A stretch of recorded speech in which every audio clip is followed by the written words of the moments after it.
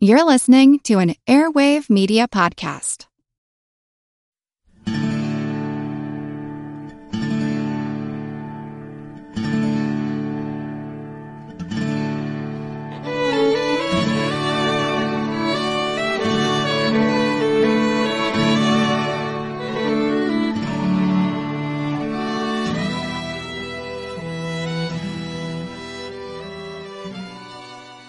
Hey everyone, welcome to episode 182 of our Civil War podcast. My name is Rich.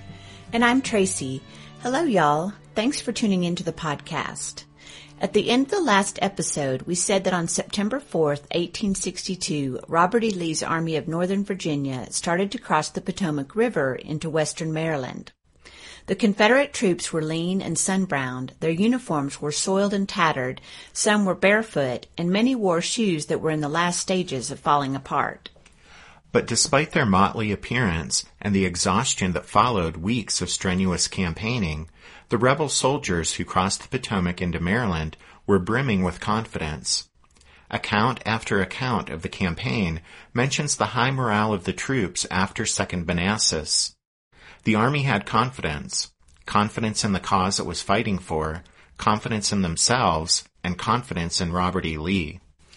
The Army of Northern Virginia started to cross the Potomac on Thursday, September 4th, and the movement continued through the weekend.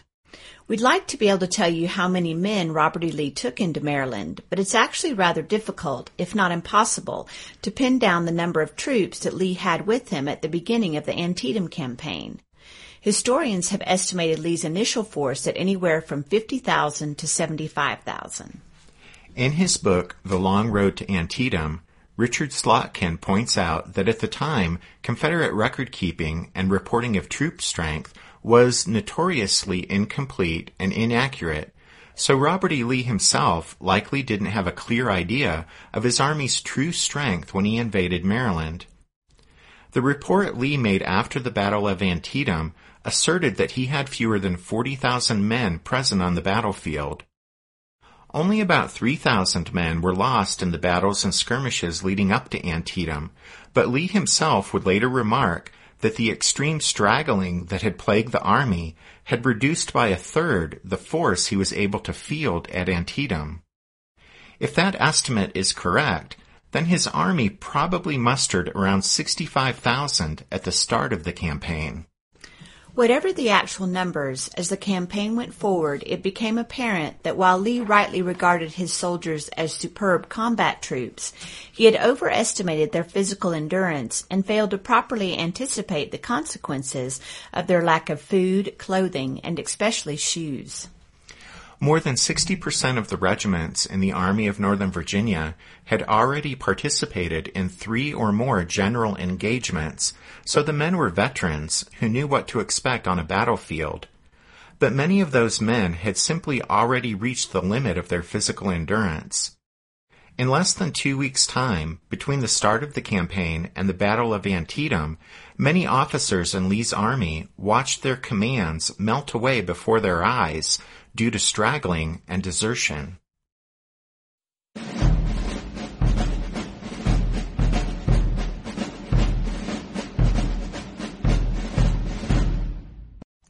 Although Robert E. Lee knew he was outnumbered by federal forces in the theater of operations, the salient fact is that he considered his army strong enough in numbers and morale for the campaign he was planning.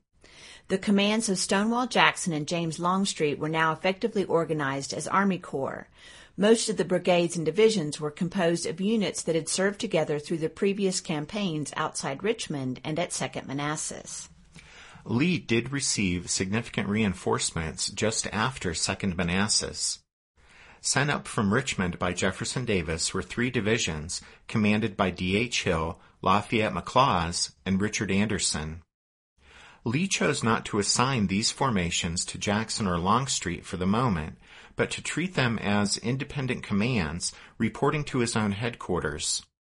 He could use them as a general reserve or assign them to Stonewall or Longstreet as circumstances might require.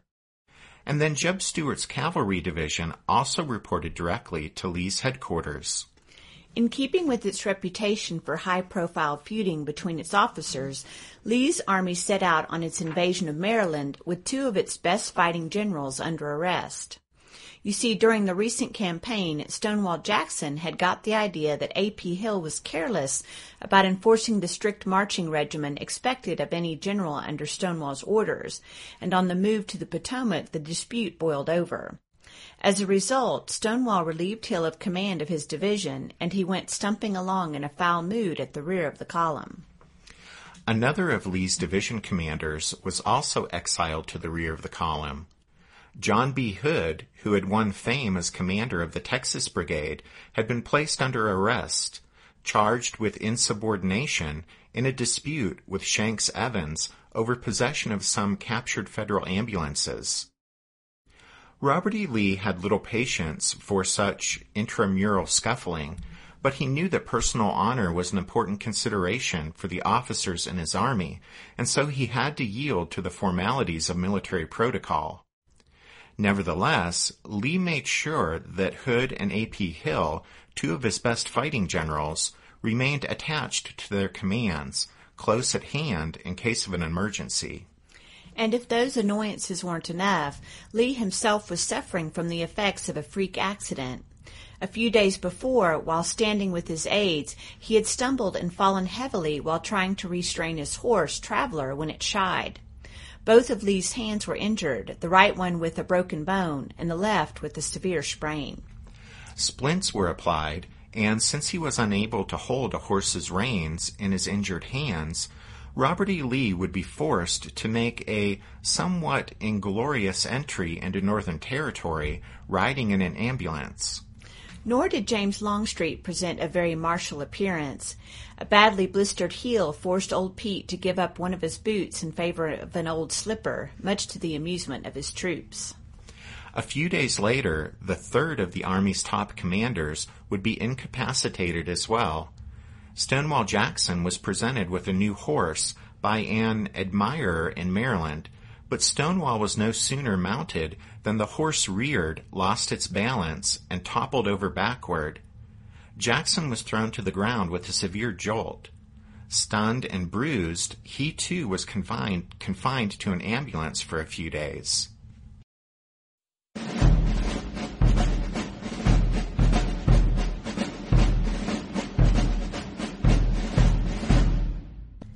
Before embarking on his invasion of Maryland, Robert E. Lee received news that on September 2nd, Abraham Lincoln had put George McClellan in command of the Union forces that had retreated into the defenses around Washington.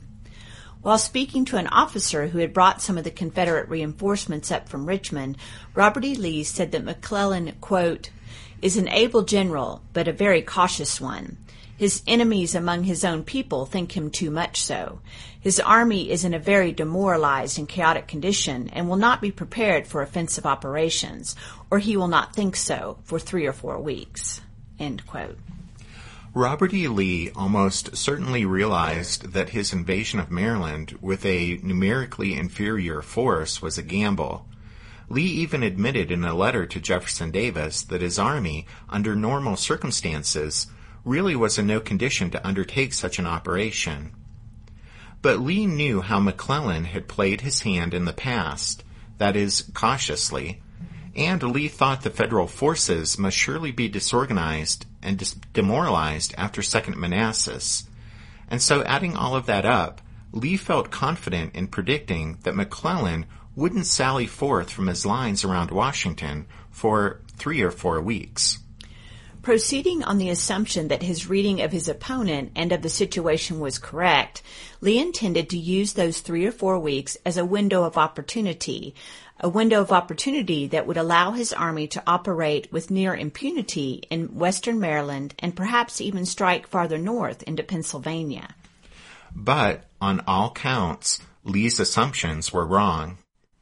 The Federal forces that retreated back toward Washington in the wake of the debacle at Second Manassas may have been fractious and discouraged, but that changed when word of McClellan's return spread quickly among the troops. We've talked already about the fact that the effect of this news was electrical. For all of McClellan's character flaws, and despite his previous failures, He was undeniably beloved and trusted by the vast majority of the men. Almost in an instant, morale improved. Lieutenant Colonel and future U.S. President Rutherford B. Hayes of the 23rd Ohio, serving for the first time under Little Mac, spoke of this in a September 3rd letter to his uncle. Hayes said, quote, "General McClellan is undoubtedly a great favorite with the men under him. Everywhere the joy is great, and was spontaneously and uproariously expressed. It was a happy army again." End quote. The Federal forces also weren't as disorganized as Lee thought.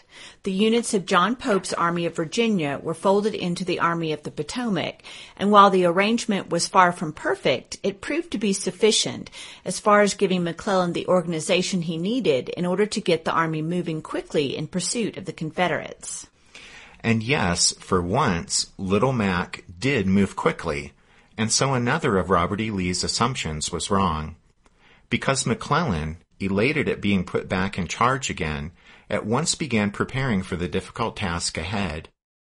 Little Mac was enough of a strategist to realize that Lee probably wouldn't surrender the initiative, but at the same time, Lee's options for offensive operations were few.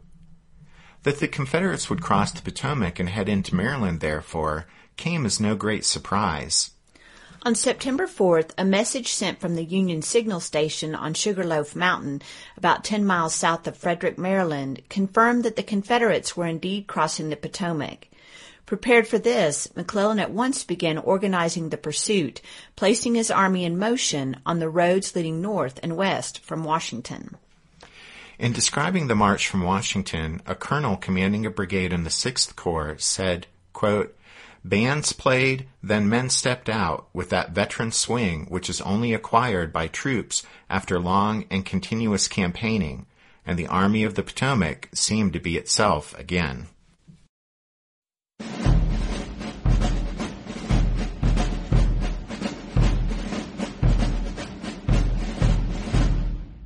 Want to learn how you can make smarter decisions with your money? Well, I've got the podcast for you. I'm Sean Piles, and I host NerdWallet's Smart Money Podcast. On our show, we help listeners like you make the most of your finances. I sit down with NerdWallet's team of nerds, personal finance experts in credit cards, banking, investing, and more. We answer your real-world money questions and break down the latest personal finance news. The nerds will give you the clarity you need by cutting through the clutter and misinformation in today's world of personal finance. We don't promote get-rich-quick schemes or hype unrealistic side hustles. Instead, we offer practical knowledge that you can apply in your everyday life. You'll learn about strategies to help you build your wealth, invest wisely, shop for financial products, and plan for major life events. And you'll walk away with the confidence you need to ensure that your money is always working as hard as you are. So turn to the nerds to answer your real-world money questions and get insights that can help you make the smartest financial decisions for your life. Listen to NerdWallet's Smart Money Podcast wherever you get your podcasts. Leaving most of 2 Corps behind to man the Washington defenses, McClellan, late on September 5th, set out in pursuit of the Confederates with 5 Corps, and also a division under Darius Couch from the 4th Corps and George Sykes' division of U.S. regulars from the 5th Corps. To expedite the march, Little Mac adopted a wing structure. The right wing, under Ambrose Burnside, consisted of the 1st Corps, now under Joseph Hooker, and the 9th Corps, under Jesse Reno. These 2 corps were unfamiliar to McClellan since they'd never served under his command. To command the Army's center wing, the 2nd and 12th Corps, Little Mac tapped Edwin Sumner, and then William Franklin took charge of the Army's left wing, which consisted of his own 6th Corps plus Couch's division. Screening the Army's advance was the Union cavalry under Alfred Pleasanton, and then Sykes' division of regulars brought up the rear as a general reserve. On a map, the advance of the Army of the Potomac resembled a large pitchfork, or trident, since McClellan, with no clear idea of where the Confederates were headed, was forced to cast a wide net to defend against all contingencies. Burnside's right wing moved north and then turned west in order to defend against any rebel advance toward Baltimore. Sumner brought up the center, pushing northwest directly toward Frederick, while Franklin's wing moved along the Potomac to the south. Little Mac himself set off on September 7th, writing to his wife that, quote, "We are all well, and the entire army is now united, cheerful, and confident. You need not fear for the result, for I believe that God will give us the victory." That same day, September 7th, all of Robert E. Lee's army had crossed the Potomac and were either already encamped near or converging on Frederick. Frederick was Maryland's second largest city and was roughly 45 miles northwest of Washington and 50 miles west of Baltimore. Lee's plan had called for a crossing of the Potomac and then an advance north to Frederick, thereby threatening both Washington and Baltimore. But he then planned to move west from Frederick, over the Catoctin and South Mountain ranges, and into the lush Cumberland Valley, with Hagerstown as his desired destination. This movement would threaten Pennsylvania and would naturally compel the Union Army, when it marched, to move even farther away from Washington, thereby extending its lines of supply and communication and placing several mountain ranges between it and the capital. And as we said before, Lee was confident that once the campaign became one of maneuver, that is, once the Federals were moving again out from behind the Washington defenses, then Robert E. Lee was confident he would have the upper hand. By moving west from Frederick across the mountains, Lee was also planning to reestablish his own lines of supply and communication. They would shift south and come up through the friendly Shenandoah Valley. You see, if Lee stayed east of the mountains, his lines of supply would become more tenuous and exposed as he marched north. But by moving west, he could not only solve this problem, but would also have a more secure way of receiving the supplies that were forwarded to his army. It was a sound strategy, and one that Lee decided on early in the campaign. But in its execution, Lee encountered another problem, one that would entirely derail his campaign. You see, in order to establish his supply lines through the Shenandoah Valley, it would necessarily need to be free of Federal forces. But it wasn't. Even as the Army of Northern Virginia was preparing to move west from Frederick, 2 Federal garrisons remained in the lower, that is, northern end of the valley. One was at Martinsburg, numbering 3,000 men under Julius White, and a larger one, 10,000 men strong, was at Harper's Ferry, under Dixon Miles. The presence of those Union positions came as no surprise to Robert E. Lee. He was well aware of their presence. He'd assumed, however, that those Yankee outposts would be evacuated once he crossed the Potomac and placed his army between them and Washington. In a measured understatement, Lee later noted that in this assumption, quote, "I was disappointed." And so, since they hadn't skedaddled like he'd expected, not only were those Union soldiers in a position to threaten Lee's proposed new lines of supply and communication, but they would also be directly to the rear of his army once it crossed South Mountain and moved north toward Hagerstown. All of that's to say that those Federal troops were the proverbial fly in the ointment, but at first Lee wasn't overly concerned. Yes, he would be forced to change his plans in order to clear Martinsburg and Harper's Ferry of those Yankees, but this, Lee believed, would only be a temporary diversion from his overall strategy. He believed taking care of those enemy outposts would be a quick, clean operation that would last no more than a few days. But as events would prove, in this too, Robert E. Lee would be greatly disappointed.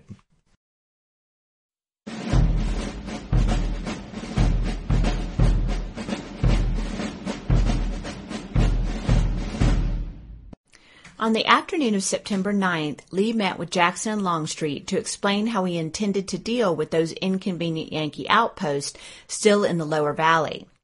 Lee said that Stonewall would lead the Army's advance early the following morning and with his 3 divisions march west along the National Pike across the mountains to Sharpsburg. He was then to cross the Potomac at some convenient point and by Friday, September 12th, capture the Federals at Martinsburg. Longstreet's command, along with the Army's supply and baggage trains, was to follow behind Jackson until reaching Boonesboro.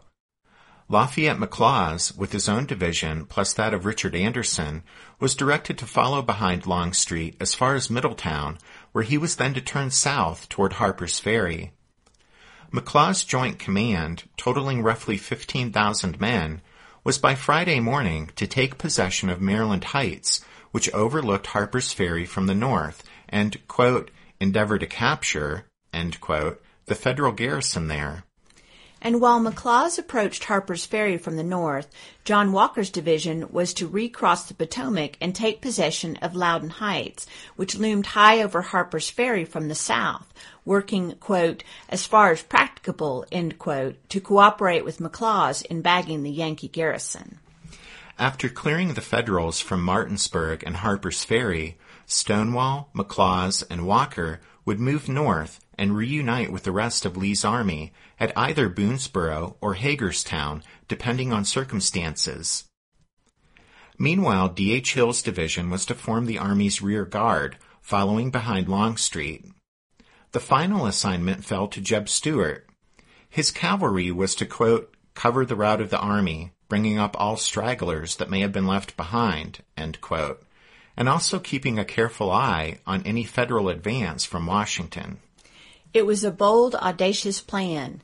If Lee was gambling by invading Maryland, then he was taking a further risk by dividing his weary army, already plagued by straggling, into 5 parts and spreading it across a sizable stretch of territory. Stonewall Jackson initially opposed the idea. He wished to give battle east of the mountains around Frederick, but Lee quickly dismissed the suggestion. Lee said it was imperative to move west, open the Shenandoah Valley, and lure the Union Army over the mountains, farther away from Washington. Longstreet also opposed the wide separation of the Army, and he was able to convince Lee, for the moment at least, to allow him to halt his command closer at hand at Boonesboro and not farther north at Hagerstown as Lee originally intended. Lee then dismissed his 2 lieutenants and dictated this daring plan to his chief of staff, who recorded it as Special Orders Number 191. Copies of these orders were prepared and distributed to each of the commanders listed therein. Lee then retired for the night, confident that by Friday, just 3 days distant, the Federals would be cleared from the valley, and shortly thereafter his army would again be united to continue with the overriding objective of the campaign, that is, to draw the Union Army into another major battle and inflict another stunning defeat on it, this one on Northern soil.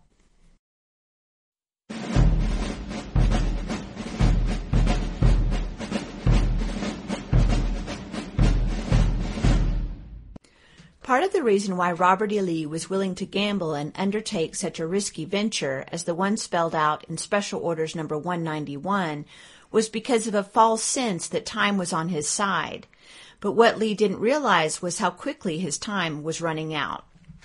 Lee's window of time was closing rapidly because he was in the dark as to the unexpectedly quick movement of the Union Army out of Washington, an error that can largely be attributed to Jeb Stuart's doing a poor job of keeping Lee informed on the progress of the Federal advance. In fact, Lee was so ignorant of the Union Army's movement that on September 8th, while in Frederick, and just 1 day before issuing number 191, he wrote to Jefferson Davis saying, quote, as far as I can learn, the enemy are not moving in this direction, but continue to concentrate about Washington. But by that very day, the Army of the Potomac had already advanced more than 10 miles from the capital's fortifications, and there had been some sharp skirmishes between the opposing cavalry. The following day, September 9th, the Federals' advance carried them to the halfway point between Washington and Frederick, and by the 11th, even as the Confederate rear guard was leaving the city, the leading columns of McClellan's army were already within 10 miles of Frederick. Making matters worse, not only was the Union Army moving rapidly on Lee's divided forces, but the Confederate commander had also established an unrealistic timetable for the successful execution of the orders set out in number 191. Lee's timetable would be thrown off because the Valley operation would quickly fall behind schedule. Stonewall Jackson did get off to a good start, beginning the march west from Frederick at 4 a.m. on September 10th. Before noon, his men had crossed both Catoctin and South Mountain, but after this strenuous march, Jackson called a halt outside Boonesboro. There his men remained for the rest of the day, having covered just 13 miles from Frederick. The next day, instead of marching west to Sharpsburg, Jackson turned his columns northwest to Williamsport, where his men forded the Potomac. And so instead of approaching the Union garrison at Martinsburg from the east, Jackson's columns would now be converging on that place from the north and west. Meanwhile, farther back, and just as Jackson's men were splashing across the Potomac, Longstreet's troops arrived in Boonesboro. They didn't stay there for long because Lee had heard that there were large quantities of flour in Hagerstown. In addition, there were reports of a large body of Pennsylvania militia supposedly marching south from Chambersburg, a move that would threaten the rear of Stonewall's command. Lee therefore directed Longstreet to continue north to Hagerstown after all. And so already Lee was significantly deviating from the plan spelled out in number 191 and was spreading his army even wider apart. Old Pete again protested this further separation of the army, supposedly declaring to Lee, "General, I wish we could stand still and let the damned Yankees come to us." Longstreet's command arrived in Hagerstown the following day, September 12th, the same day Lee had originally hoped Jackson's Valley operation would end, and the earliest date he had hoped to be able to reunite his fragmented army. But things would obviously not work out that way. About noon, Lee, who had traveled with Longstreet to Hagerstown, learned from Stonewall that the Federal garrison at Martinsburg had fled. That meant Martinsburg was now cleared, but the Yankees had simply escaped to Harper's Ferry. That meant Dixon Miles' garrison there had been strengthened by another 3,000 men. Knowing the enemy force at Harper's Ferry would remain a thorn in Lee's side, Stonewall decided to head there next. And so rather than recrossing the Potomac to rejoin Lee, Jackson instead led his men south from Martinsburg, arriving on Bolivar Heights, the high ground west of Harper's Ferry, the following afternoon, Saturday, September 13th.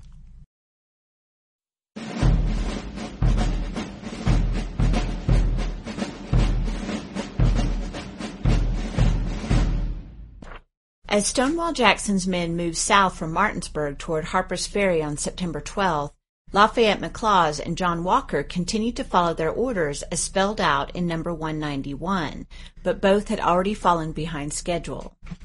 It wouldn't be until the late afternoon of the 13th that McLaws, after a tough, bloody fight, gained possession of Maryland Heights, and Walker placed his men atop Loudon Heights. With Confederate troops having secured those spots, though, and with Stonewall's men by then occupying the high ground to the west, Harper's Ferry was at last surrounded. But the Federal commander, Dixon Miles, was under orders to hold out to the last, and for the moment at least, he intended to do just that. And so to Stonewall Jackson, it now became clear that the Yankees wouldn't obligingly roll over and let the rebels be on their way, but rather there would have to be a fight to force the stubborn enemy to give up Harper's Ferry. Lee's miscalculation regarding the timing of the Valley operation caused his plans to start to unravel.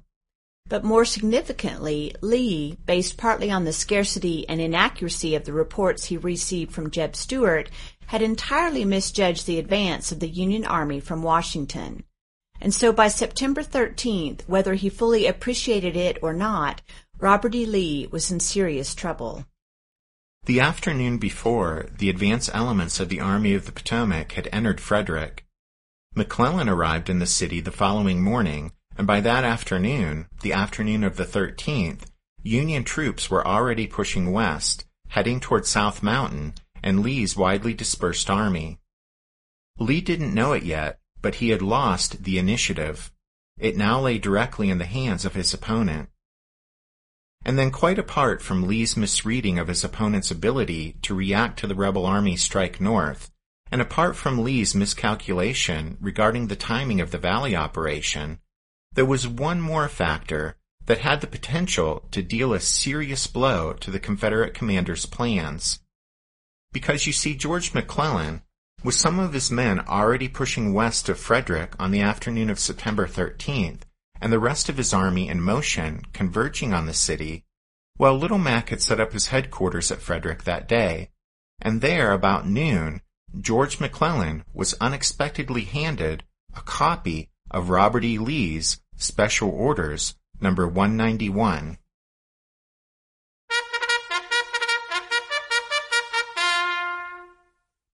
That means it's time for this episode's book recommendation. And our recommendation this time is actually a back issue, but a fairly recent back issue of a Civil War magazine. That's because in the winter 2016 issue of the Civil War Monitor, the feature article is by Stephen Sears, and it looks at The Curious Case of the Lost Order. Yep, Sears is the author of one of our future book recommendations on the Battle of Antietam, and he's also the author of a past book recommendation, a McClellan biography. But here in this issue of the Civil War Monitor, he takes a close look at what has become known in Civil War lore as simply the Lost Order. And with the next episode, we'll talk a bit about the significance, if there was any, of a copy of Special Orders number 191 falling into McClellan's hands. But if you want to dig into the matter more on your own, then we recommend you pull out or pick up this issue of the Civil War Monitor, the winter 2016 issue, and you'll learn all you ever wanted to know about the Lost Order. Don't forget you can find all of our book recommendations if you head over to the podcast website, which is www.civilwarpodcast.org. We have the next members episode all ready to go and just need to find the time to record it. It will be the 49th members episode and will be the first of 2 shows about the CSS Arkansas. And we want to thank the newest members of the Strawfoot Brigade who signed up this past week: Jefferson, Alan, Michael, and Jeff. And then we also want to thank Robert and Mindy for their donations this past week. And a special shout out to Mindy, who said her donation was in honor of Abraham Lincoln's birthday, which just happens to be today as we record this episode. Yep, happy birthday, Mr. Lincoln. And thanks, guys. It's really those donations and also your memberships in the Strawfoot Brigade that allow us to keep the podcast going, as we're here 4+ years on. So yep, thank you. Thanks for listening to this episode of The Civil War, 1861 to 1865, a history podcast. Rich and I do hope you'll join us again next time as we continue our march to Antietam. But until then, take care. Thanks, everyone. Bye.